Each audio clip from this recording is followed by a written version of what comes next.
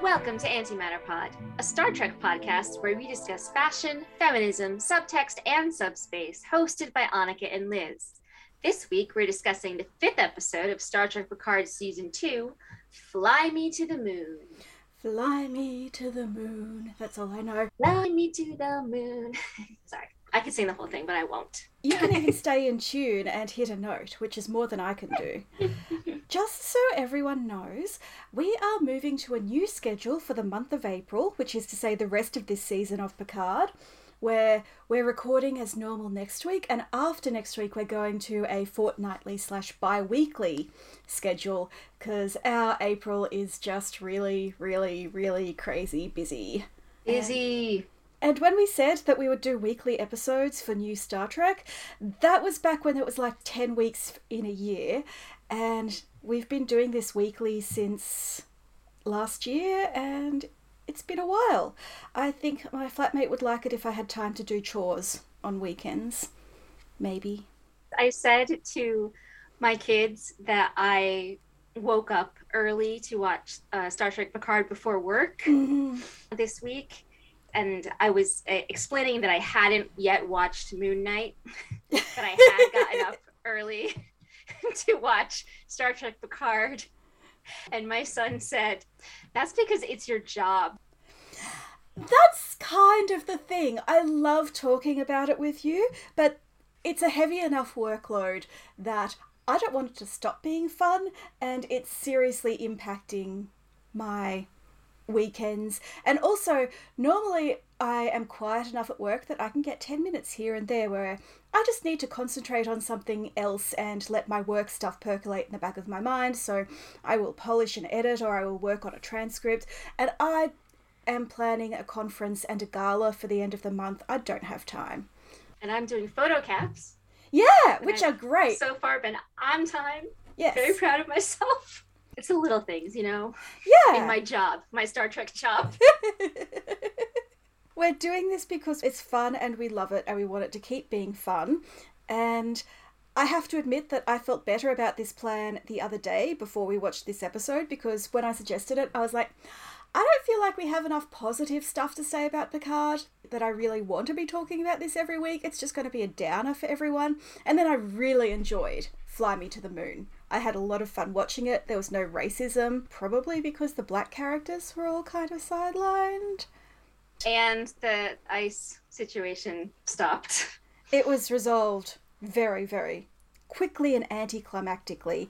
And we sort of immediately moved into the realm of privileged and mostly white people doing, I don't want to say Marvel villain stuff, but Adam Sung is definitely a Marvel villain. So let's talk about Fly Me to the Moon. Okay. Should we start with not Laris? Yes. As the episode does. First of all, I think Orla Brady is a delight and I love her, but her American accent is not very good. And awful. That's okay. I'm going to write a heist movie where Orla Brady and Jason Isaacs play divorced spouses who have to reunite as professional thieves for one last job. And I feel like her terrible American accent can be a plot point. I really appreciate Star Trek doing my work for me here. Very good. I had a lot to say last week about not wanting fake Laris and fake Soji, and I would still rather have those characters, but I did not hate Talon. She was so different from Laris, and yet her technology is very Romulan.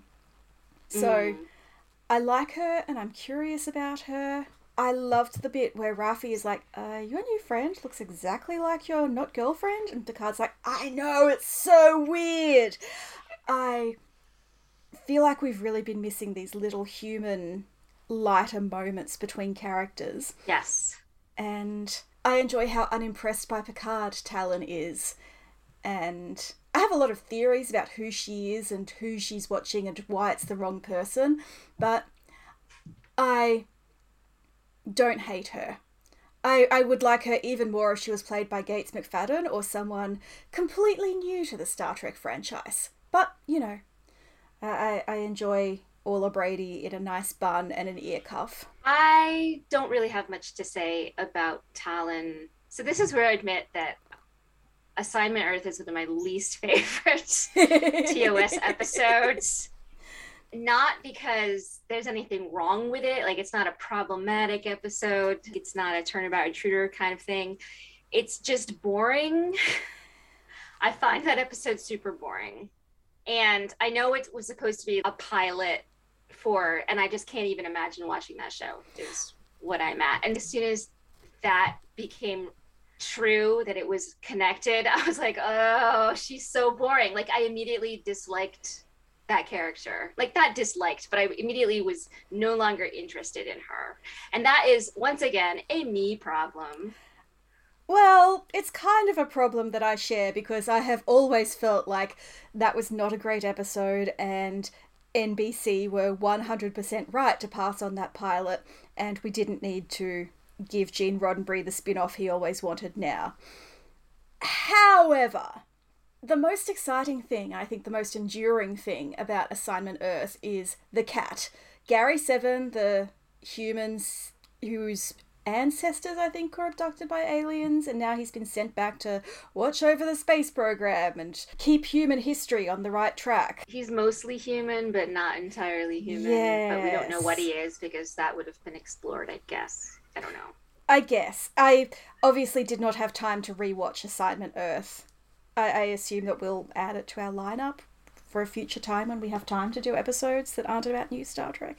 Because I do remember liking the secretary character. But Gary Seven has a cat. She's black. Her name is Isis. And Spock strokes her a lot, so she comes up a lot in gift sets. Because cats. And in one scene, she briefly turns into a human-looking woman. And there was this whole thing about who was this uncredited actress. And it was a big mystery. And she's only recently been found. And that's interesting. And so when I saw the Assignment Earth stuff coming up this week, I was like, maybe Orla Brady is playing Isis the cat. I like that theory way more than she's just one of them, one of the Guardians, the supervisors. I mean, it's also like, it's, again, this is my bias. I hate the idea of any alien organization with managers and supervisors and people watching over us at all times. Like, the whole concept goes completely against, it's like the time variance authority, and I'm just like, no, I'm going to burn it down.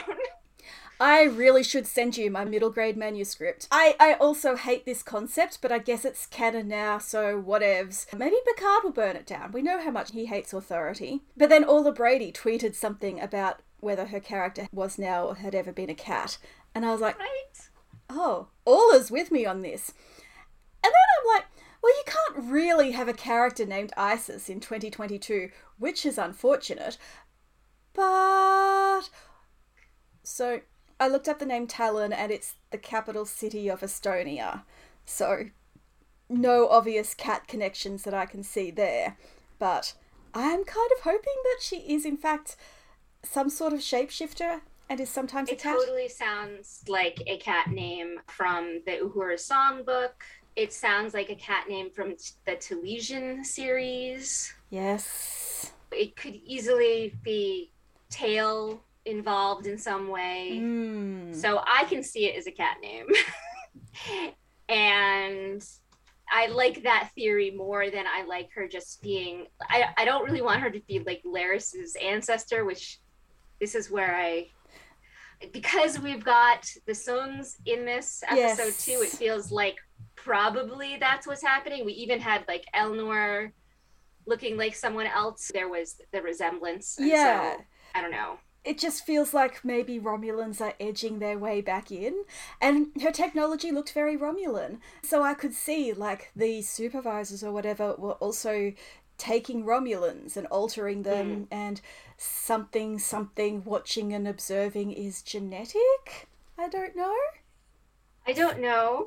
but this is as good a place as any to mention that Q quoted the Zhat Vash, which I personally loved, as the only person who cares about the Zhat Vash in the entirety of Star Trek fandom. I care about the secret Romulans. I was going to say we should add the Zhat Vash to our lineup of cosplays for 2024.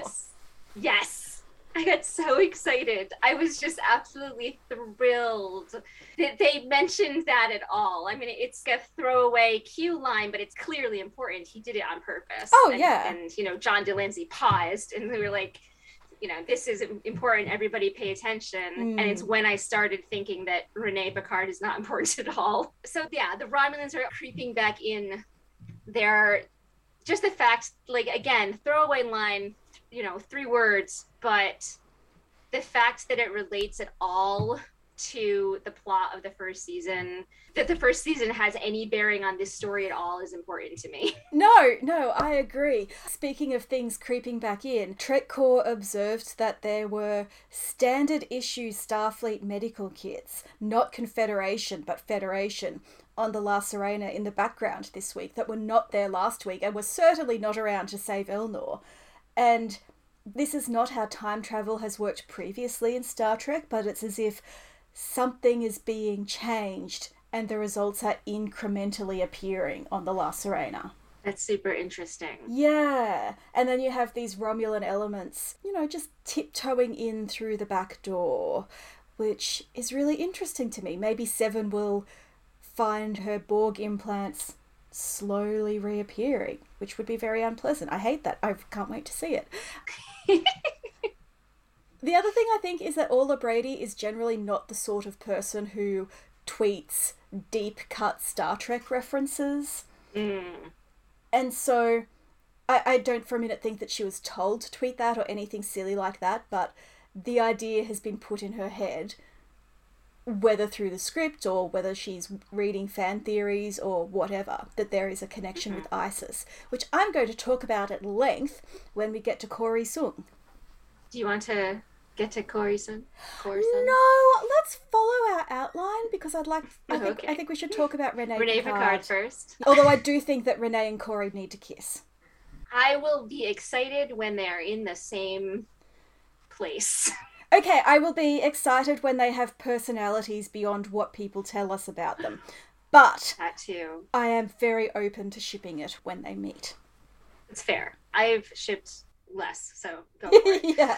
We have 2+ going on at the same time, and that's why it really feels like if Q is even behind all of this, but the powers that be are tricking our crew into thinking that Renee Picard being on this Europa mission is the catalyst for everything. And I feel that Q giving Dr. Sung genetic information to create cures for superhumans is somewhat more important.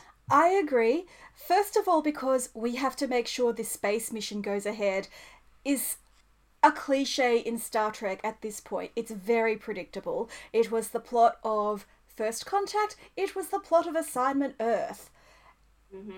And so I think Renee is important, but she's also a red herring.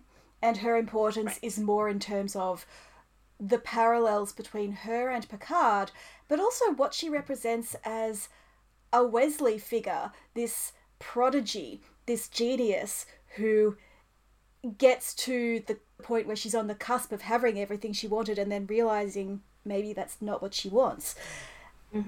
And she's a woman. And also that she deals with chronic depression. And I think Picard speaks about that with a lot of wisdom and compassion when he says humans are lucky to survive it. One of the moments that I really loved in this episode was the very appropriate ways that depression was discussed and also therapy, and how absolutely outraged Picard was twice. Yes. That both we were peeking in on her therapy in the first place, he was upset about that, and then the fact that Q was pretending to be her therapist, which, I mean, of course, yes, everybody should be upset about that, but I really appreciated that it wasn't just Q is messing things up, but it was that Q is pretending to be a therapist, and that is just straight up wrong. Deanna would be so proud of him. Also, Picard is not allowed to watch Good Sam. I think he would find it very upsetting. I was going to say, it's interesting that we have Renee as a character who suffers from chronic depression, and then a few episodes ago we had the Borg Queen basically saying the same thing about Agnes. At the time, I was like, it's 2400, surely there are better SSRIs by then, and chemical clinical depression should not be as big of a thing as it is now.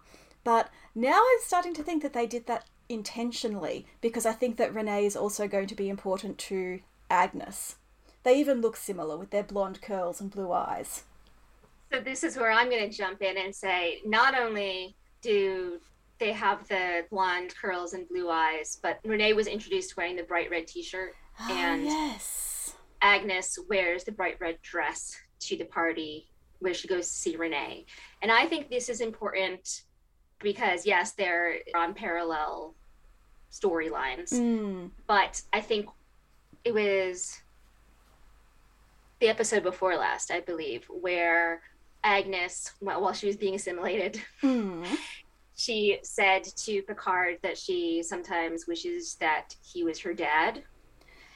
And in my photo cap, I put little bubbles of all the other people who have said that they wish Picard was their dad.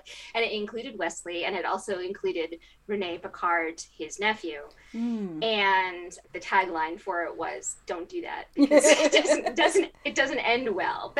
Bad idea, Agnes. But I really think that we are supposed to be seeing them as a father-daughter pair. As much as he was introduced saying that he hates children, he has picked up a lot of relationships with people that he is a father figure to. And definitely we have seen multiple episodes and moments where he has said that he missed out on that and that he's upset that he didn't get to have a family. Which is notable, because character who focused on their career instead of family and then comes to regret that is usually a woman, and it's usually pretty sexist. So to have a man taking that position is interesting. A man with such a storied career too. Yeah. Jean-Luc Picard is going to be, going down in the history books for all time. Absolutely. You can't say that he gave up his chance at a family just to mess about in middle management. The other thing about Renee and Agnes, I think a lot of us have been theorizing that the Kim Kardashian Borg Queen in the Stargazer is Agnes. I've now seen the theory that it's Renee or even Corey, and I could buy that. But what I want to suggest is maybe it's not Jean-Luc Picard that the Borg are asking for. Maybe it's Renee. Interesting. Because the other thing is that they specify that Renee is Picard's great-great-whatever aunt, not a direct ancestor. Yeah, I thought it was cousin, but yeah. Right. Something like that. I think with that many generations, he called it aunt, and not Laris Talon called it cousin. So yeah, it doesn't matter. So that means there's no requirement for her to stick around in the 21st century and have children who will grow up to, produce more children. Like Picard, she has sort of stepped outside of that genetic heritage. But she is remembered in the history books. Or I guess, is she only remembered by him? Like, she's only important to Jean-Luc, so if she's not on the mission, it's okay? I don't think I'd go that far, but this mission is, happening now in 2024, and after that, her life is wide open. Picard himself says all he knows about the history is that she found this potentially sentient molecule or whatever. Right, you're right. So, yeah, I think it's wide open. I loved that line. Just as another throwaway, that was for the canon bros. Yes. It's not a continuity error. It's history was messed up by all of the terrible things that happened at this time in the timeline. And I completely agree that is very possible. There was this Tumblr post that was like, people are going to look back on the pandemic and they're going to have this story about it. And please find this post about what the reality was and how we did not come together and we were not this wonderful community and it didn't save the world. So I was just like, A, depressing, B, true. Yes. I actually think one of the showrunners said in an interview a couple of weeks ago that their headcanon essentially was that the timing of the eugenics wars is not actually that clear because so much data was lost. And so historians are actually sort of guessing at when the eugenics wars were. And at the time, I was like, oh yeah, that's a nice fan wank. Now, with Adam Sung's little project, I'm starting to wonder if that's actually a plot point. Mm-hmm. Because I don't actually care that Khan himself says he's from the 90s, because Khan also thought he had met Chekhov, and we know he didn't. So, like, dude's memory is very sus. I mean, he is canonically a crazy person. That's literally his character. Also, I think a few throwaway lines are much easier to handwave than a whole war that continues to be part of canon. So let's talk about Adam Sung, who is the worst. Though he's not even the worst Sung. He's like, I don't know, lower tier. They're all terrible. There was an article I saw. It was like Brent Spiner's new character, Adam Sung, accidentally makes Khan more relatable or something. It's just like, wow. Yeah. So yes. I mean, I feel like a broken record at this point. Brent Spiner annoys me. His character annoys me. Issa Briones was acting circles around him, and she had half the screen time and half the lines. Yeah. And half as much to do and half as much characterization. And yet, I care about her so much, and I don't care about him at all. No, I agree. I think, Spiner is perfectly good as the asshole genius who wants to save the world and will do anything to get there. And I kind of appreciate how this makes Arik Sung in Enterprise, like his interest in genetics makes more sense now. Whereas I was always kind of like, how did this family get from genetics to AI? But, yeah. I enjoyed Q's date with Adam. It's like the worst Tinder date ever. It's so true.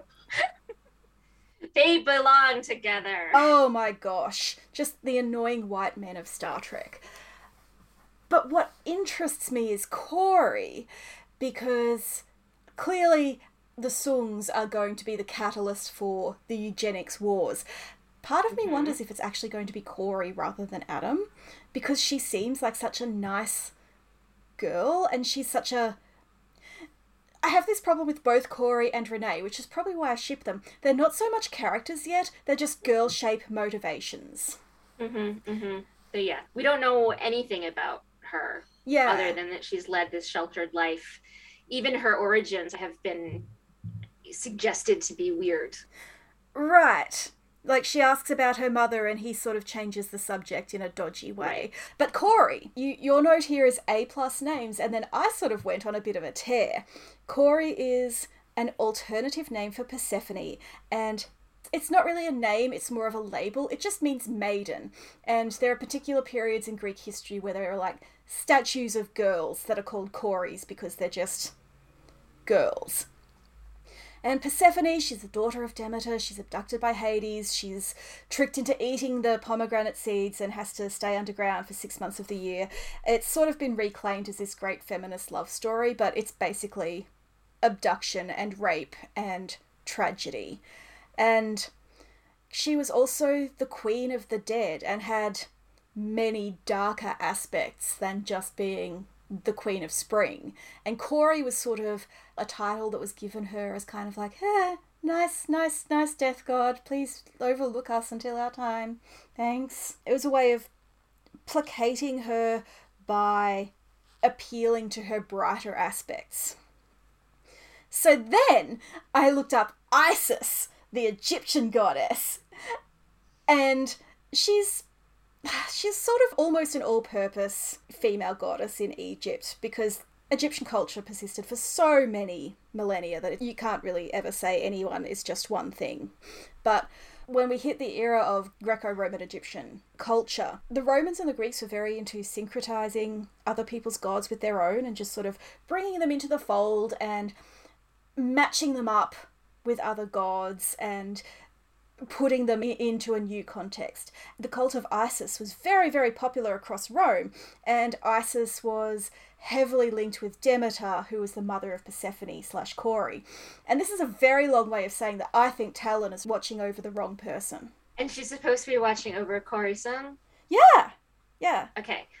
So what I meant was, yes, that it is a name for Persephone, my favorite goddess. Yes. And that she is trapped underground for half the year and can't get out. And also that Adam, obviously, is the first man in the Bible. So what I was thinking is that Adam is the first man, but he's also, as the father of Kore, is Zeus. Yes. And so there's this idea of the god and man being the same. And since we know that Adam Sung eventually creates the Human First Confederation whole deal, that felt very relevant. Of course. That there was both the artificial and the spark of life. And the first Sung, I'm going to say, this is our first Sung that matters in the long, long line of Sungs. A long, long, long line of men played by Brent So I just thought that they were very well named, sort of playing with aspects of different ways of looking at these characters from mythology with the mythology of Star Trek on top of it.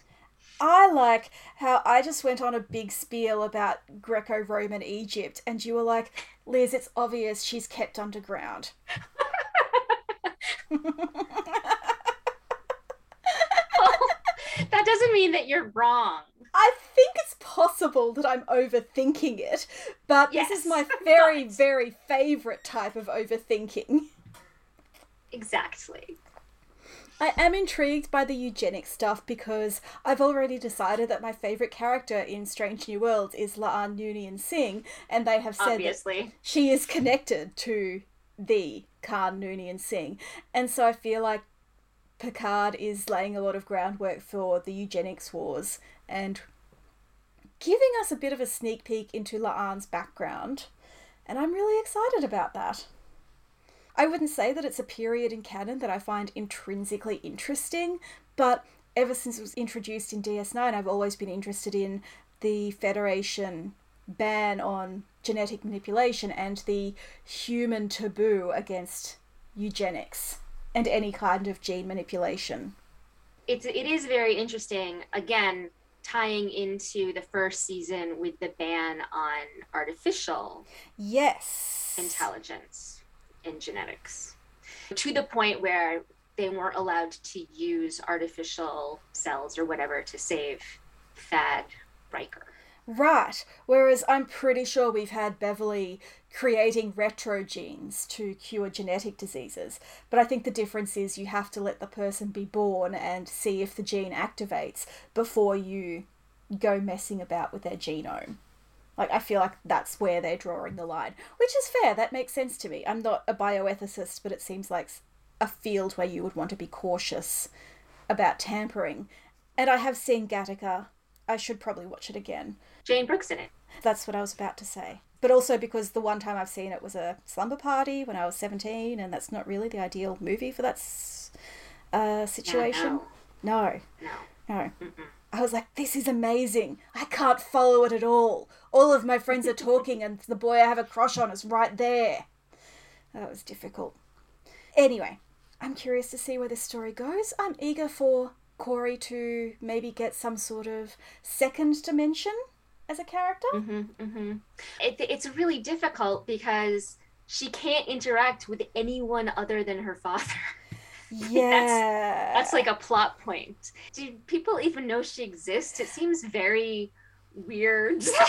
I wondered that too. I don't really know what's going on. It's very, very... The only way that she will get to do anything is if she is cured.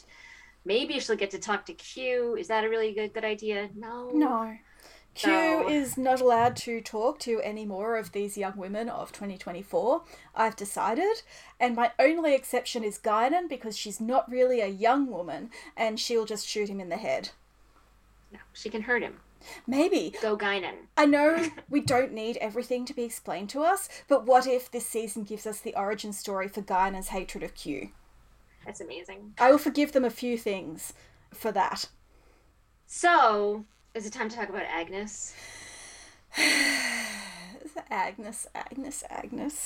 Oh, Agnes. She walks into the gala wearing that red dress and that magnificent lipstick, and I really want to find out what it is, because even if that colour doesn't work for me, maybe something else in the brand will.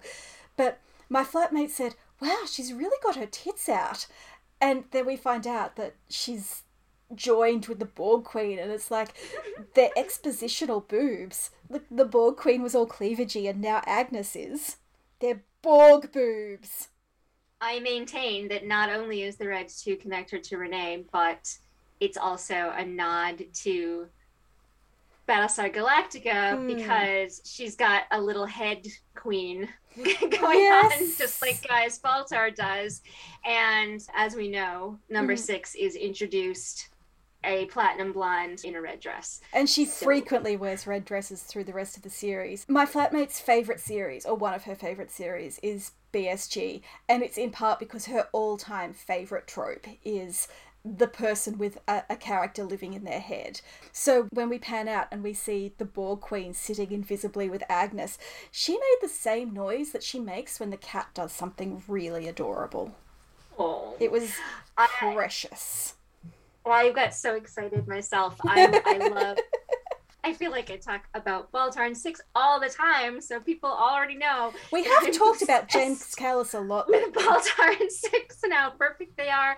And I just remember the first time I watched Downloaded, and 6 had a head Baltar, and I almost started crying. I was like, this is the best thing that ever happened. So I'm thrilled. There's just so much fun to be had. Poor Agnes has been possessed again. She has nightmares in her head that aren't hers again. It's all very... If something happens enough times, it's like, that's your destiny, Agnes. Yeah. Those 2 possessions on top of clinical depression, I'm just like, I would not like to be in Agnes's head these days. However, I also, and this is again me overthinking it wildly, you know, we have Agnes in the red dress and Renee in the red shirt, and a lot of the design around Project Europa is red.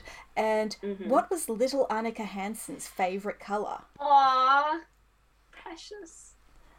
I do think that this is me overthinking it, but at the same time, if Agnes is to be saved, and I'm not convinced that she's going to make it, but I suspect Seven will have a lot to do with it. It might involve Seven acknowledging the freedom she's had as a full human, but also re-embracing her Borg side. I mean, not to be me, yes, but Seven also has white blonde curls.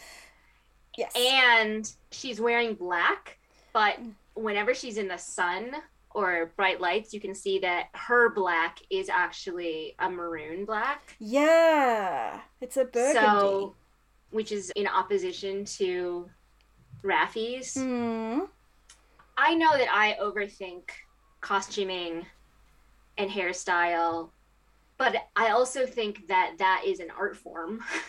And if if you're the costumer, you do put in effort into saying something about the characters with what they're wearing. That's the purpose of costuming. Absolutely. And none of this happens by accident. None of these choices are being made because they ran out of money and had to make do with what they had. I also want to point out that traditionally the colour of the Borg has been green, which is the opposite colour to red. And so it's like I was saying last week, and you were politely listening, that the Borg that we see in the Stargazer are not the Borg collective, but something new. Yes. And again, if it's this queen who's been cut off, the lonely queen, Agnes and Seven, like Borg revolution, Yeah. matriarchy. You know, that's 3 goddesses right there. Let's go. I'm ready. I didn't even think of that, but that's amazing. Like, you have the Borg Queen as the crone, apologies to Annie Wershing, and Seven as the mother who has resisted memories of the loss of her surrogate child. And then you have Agnes as the maiden, the Corey. Oh, that's my other fear for this season. Last week we were talking about who is going to get the Edith Keeler ending. I fear it's going to be Corey. That she has to die in order for what, the eugenics war is not happening, or the eugenics war is happening correctly. Yeah, I think in order for the eugenics wars to end the way that they did in the Federation timeline, Corey may have to die. Obviously, I would prefer it's Adam, but in general, men don't sacrifice themselves to save the timeline. True. Sad, but true. I'm like, sad now. I'm sorry. Renee seems to be in a better position to survive. Yes. Or I guess come to the future, because everybody is working really hard to protect her, and they don't even know Core exists. Yes. Other than Q, and again, Q is misdirecting them. I have no comprehension what Q is doing. I don't know. No, and I'm curious, but I'm also eager to see it play out. I don't feel any particular compulsion to theorize. I hate misdirection. It always comes down to I hate misdirection. But the idea that this is all still just Picard's test, that everything that's happened this entire season is Picard being tested for humanity's sake or whatever. And therefore everything that is happening because Q is manipulating it to be this way, and you know, Picard is the only one with any agency. That even Agnes and Raffi and Seven and Rios, poor Rios, he literally did nothing. So is that what is happening? I don't know if I like it. Or is that the misdirection? I don't know if I like it. Either way, I don't like Q, is where I'm going. I feel like there is definitely going to be a twist of some kind, because they're setting up a heist, and there's always a twist in a heist. There's always the point where the target that you think they're going for is not the obvious one.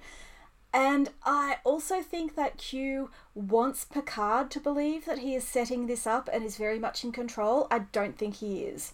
His powers are diminished, and I don't know if he's acting entirely of his own will, because the way he's talking about how loving someone makes you vulnerable almost makes me wonder if he is being blackmailed. We know he has a son, as much as I try to forget it. I'm sure Seven of Nine tries to forget it as well, because let's not forget that the one time Seven met Q's, they sexually assaulted her by clicking her clothes off. Your face. I'm so glad that we've moved to doing this over Zoom so that I can see your face. My many faces. So many faces. But it need not be an individual Q. It could be the whole continuum that's at risk, and Q is trying to save them, but he's also set Picard in motion in the hopes that Picard can somehow stop him while also preserving the continuum. Disguising it as a Q test because he knows Picard won't back down. Oh, and because Picard loves that. Yes. Like, I don't remember who said it, but Picard loves puzzles and mysteries and solving things and riddles and playing games with Q. It was Raffi. When Raffi was yelling at Picard and saying that Q and Picard are playing a game with real people's lives, and that's wholly true. She is completely accurate. Picard loves those things. And it's not, like, obviously Picard loved Elnor and cares about Elnor and cares about Raffi and cares about people. But he is also a house type character who is so invested in the mystery and solving the puzzle that the person who's actually sick isn't necessarily what his motivations are. He's very much a big picture guy. Thoughts. Yeah, exactly. Not the details. I felt like that scene was a little unfair, and it reminded me of Sisko being angry at him in Emissary, in that we have these fantastic scenes of black people calling Picard out, but they're actually calling him out for things that are done to him rather than things that he has done, and so their position is automatically undermined. And that troubles me as a pattern, but I do think that Raffi is not entirely wrong. Left to his own devices, Picard would very happily never see Q again, but once Q is there, Picard will grumble and complain and resist every step of the way like a cat being taken to a bath, but ultimately he plays the game. He does the Robin Hood. He figures out the anomaly. And so, yeah, I think this is a hostage situation, and Q cannot ask Picard for help openly, but he's going to trick Picard into helping him. That's a very interesting idea. I like it. I like it better than either of the things that I laid out. I think because that would be surprising. That would be a... Not to me, obviously. Well, but for Q, it would be surprising for the characterization of Q, and the only way Q is interesting is if he learns each time and isn't the same and isn't that trickster, mischief, discord Loki. Right. But also it's a twist that derives from their characters and from the decades of interaction that are behind them. It's not just, surprise, he's a mischievous trickster. Right. Having said that, traditionally when Q needs help with Continuum stuff, he goes to Janeway. So I'm like, did he try this with Janeway and it just didn't work? And so he's gone to Picard as a backup? Truly, in my heart, there is an AU where, like, the whole La Sirena crew, including all of the Romulans and Beverly Crusher, so some people who aren't really part of it, but anyway, where they're all running around 2024. And there's also a separate version where Seven of Nine is doing this with the Voyager crew. Janeway. Yeah, yeah. And it's Seven and Janeway and Chakotay and Tuvok and B'Elanna and Paris. I know. And Paris is like, no, it's the 20th century that I love. This century is stupid. And Harry, basically everyone but Neelix and the Doctor. But I like to think that Q has already done this run through and it didn't work. So it's like The Good Place. He just keeps, resetting. Well, I just realised that there's like a whole episode of Voyager where it's important that Janeway's ancestor was not, in fact, an astronaut. So maybe this is why it's Picard. But anyway. I have something to say about Rios. Yes. Who did nothing this episode other than annoy me by making fun of Agnes. Like, are we supposed to... Like, I don't understand anything about that relationship at this point. No. But other than that, the only other thing that Rios did is at the very beginning, Seven and Raffi are able to stop the bus with the tricorder and take out the guard. They stunned him. Yes. And set all of the immigrants free. Yes. Which is great. I'm very happy because I was concerned that they were just going to leave the rest of these poor guys in... hell, but yes. I didn't think that they were going to leave them, but the one that we were introduced to last week, his name is Pedro. Rios and Pedro have this one brief scene. It's a moment. They basically, is everything going to be okay? Yeah, sure. And then Pedro leaves and Rios goes off with Seven and Raffi and rejoins our crew, but there's this moment where Rios looks sort of wistful, like he would rather leave with them and, go back to Teresa, and this time period is simpler somehow or something. Like there was this weird moment where he had this, it would be okay to be here kind of vibe to him. Yeah, I'm like, how long were you handcuffed next to Pedro? Do I need to ship it? Because I will. And I just wanted to mention that. Yeah. I just wanted to mention that in case it comes up later on. For a very, very brief moment, I thought maybe Rios is going to stay in the past at the end of this because he's going to realize that that's what he's actually wanted. I obviously hope he doesn't, but I do think that we're going to see Teresa and her kid again, and maybe also Pedro, and the allies that they have formed in 2024. Because otherwise, if we don't see that are going again, to be important. Yeah, because if we don't see this again, then it's just been a lot of misery porn with no narrative purpose. And I know it's important to highlight the abuses of ICE, but every single cop show does that. Like, I mean, we've already established, although you said that Trek Car says this isn't true anymore, but we have established that the ship doesn't have good medical supplies. So if someone were hurt in the heist, the only doctor they know would be Teresa. I can see that. Or if they have to kidnap Corey for some hilarious reason and hijinks ensue, and I'm writing fic in my head. The other thing I wanted to say before we wrap up is that Seven and Rafi barely interacted this week, but they did not seem to hate each other. On the other hand, in group shots, they're standing very far apart, and I'm still seeing divorce on the horizon.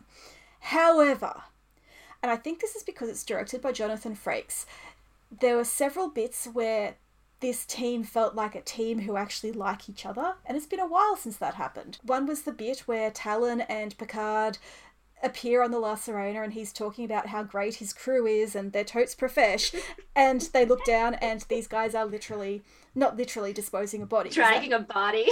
The cop was alive. His spleen is gone, but he's alive. But the point is, that was hilarious. And then there was the bit with Raffi and Picard going, it's weird how she looks like Laris, right? That was great.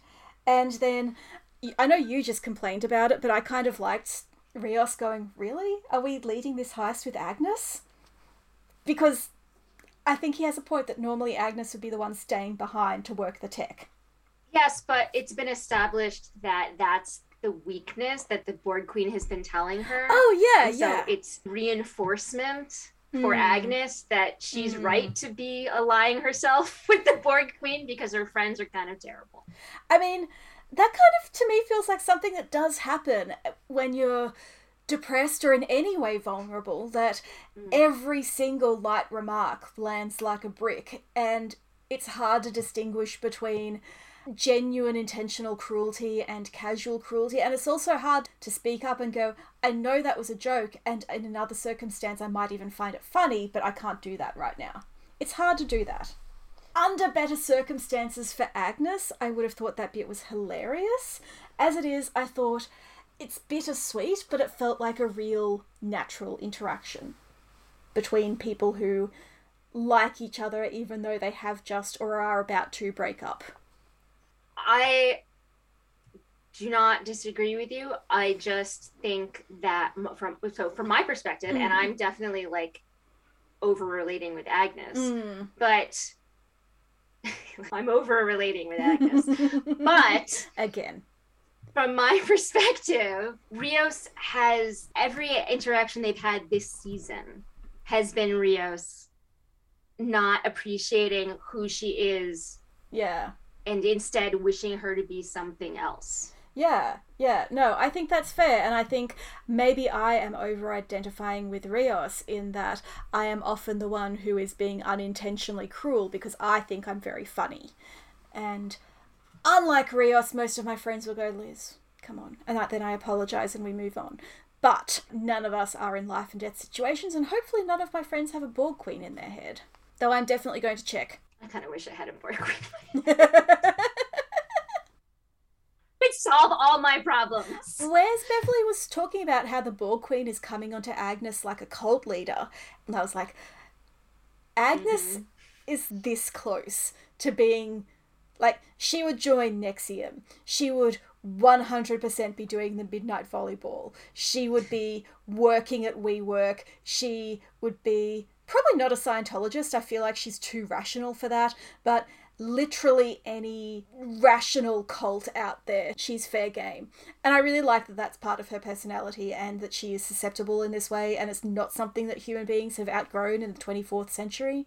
But also I worry for her. I also just want to mention one thing that I really liked, and I think it was in last episode. But when the Queen is talking to Agnes and I don't know if it's this episode or last episode, but she says across all the timelines, you're always alone. And that's why you're lonely. Your loneliness is because there's no universe where you're happy and part of a team. And it reminds me of the novel Q Squared. Yes. Where there's Q and then Trelane. And basically Trelane says the same thing to Jack Crusher. You're the only Jack Crusher in your mistake, and in your universe Wesley died, and in all the other universes Wesley lived and you died in order to get Beverly and Picard together. Yeah. Yeah. That book is amazing. I know we have talked shit about Peter David on this very podcast, but when we do our episode about his contributions to Star Trek, I am going to have to talk up my love for Q Squared. It's an amazing book. I remember getting that from the library when I was 13, and I knew there was a lot of Picard Crusher content in it, and I was so excited. I was physically shaking. So I liked in that book that it was Jack Crusher, because Jack Crusher is another person who is more a collection of ideas than a character in any way. But it's even better for it to be Agnes. It's like, oh my gosh, for that character to be a nerdy woman. Yes. Is absolutely amazing to me. I'm like, yes, I feel like I've won something by Agnes getting that characterization. Yeah. See, what it reminded me of was the scene in Loki where Morbius says, you're always alone, you always betray everyone you love, and that is just who you are. And then over the course of the season, Loki proves him wrong at every turn. And I feel like, A, clearly Agnes is a Loki. I was going to say, wait, you're saying that Agnes is Loki. So you don't understand that Loki is me. When I say that I over-identify with characters, Sylvie is like, wow. And so Agnes, who you were already being a Loki, that's very exciting to me. Also, she and Sylvie basically have the same hair. And the same inability to communicate with people. Yes, Sylvie is much, much cooler, but we know from the male Lokis that there's a wide spectrum of coolness. What I was actually going to say is, just as Loki goes on to prove Mobius wrong, then so will Agnes. Yeah. And I think if Agnes is to be saved, then part of that is realizing her own value and acknowledging or being able to internalize that people do care about her, which is really, really hard with depression. It's almost the most challenging part. But I want her to know that it's not just the Borg Queen, that multiple people do care about her. Even her ex-boyfriend, who is kind of a dick. I think that they do even rely on her. Like, Picard wasn't wrong when he was saying to her, I need you to be on this ship so that you can fix the ship and make it so that we can all talk to each other and we can all use the transporters. And he wasn't pretending. She is the best person for that role and they need that. So it wasn't like, I'm leaving you behind because I don't think that you're going to be useful to me on this mission. It's your position in this mission is fixing this ship. And it's sad. Sad that means you get left behind, but that's the truth of it. I feel like half the problem with depression is that your brain is lying to you, and the reality that she is an essential part of the team, and that these guys really do seem to like her for all of her weirdness, is just something that her brain cannot acknowledge.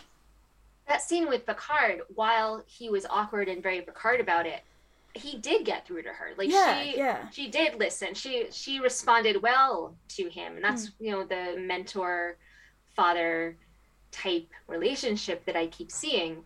And so I'm not angry at Picard. I'm not actually angry at Rios. I just think that Rios is not reading Agnes at all. But then, like, Rios is really terrible. Like, Rios is not great at responding to emotions either. There's just a whole ship full of people who are bad at this. I still think they needed to take Deanna with them when they left Nepenthe, and she should be with them now. Weirdly, Eleanor, who was, like, raised in such a very strange way, but he was the best at it because he didn't have any filters, and so he would just say everything. Yes. But he was also the innocent, and so you could get away with a lot more. And now without him to balance it out at all, it's really just a bunch of people who are terrible. Yeah. Terrible at feelings. Terrible at feelings. Which is, fun to watch. Last season, I was like, this is a bunch of people and their space grandpa, and what they really need is a responsible adult, and that should be Tuvok. Tuvok is not the person we need in this situation either. Like, I think Deanna should be with them, and the only problem with that is that she would see Q interfering with Renee's therapy and just seek him out and punch him in the face. Which I would love to see if anyone wants to make that happen. Yes, I can't draw that kind of action, so can someone else please draw that? Let's, call that a day. Thank you for listening to Antimatterpod. You can find our show notes at antimatterpod.com, including links to our social media, credits for our theme music, and transcripts of our episodes. Though transcripts are currently running behind because, like we said at the beginning, I am just so busy. You can also follow us on Twitter, Facebook and Tumblr, all at Antimatterpod, and write to us at mail@antimatterpod.com. We will also accept gifts of cat pictures. If you like us, leave a review on Apple Podcasts or wherever you consume your podcasts. The more reviews, the easier it is for new listeners to find us. And join us next week when we'll be discussing the next episode of Star Trek Picard and hopefully getting some more of that heist.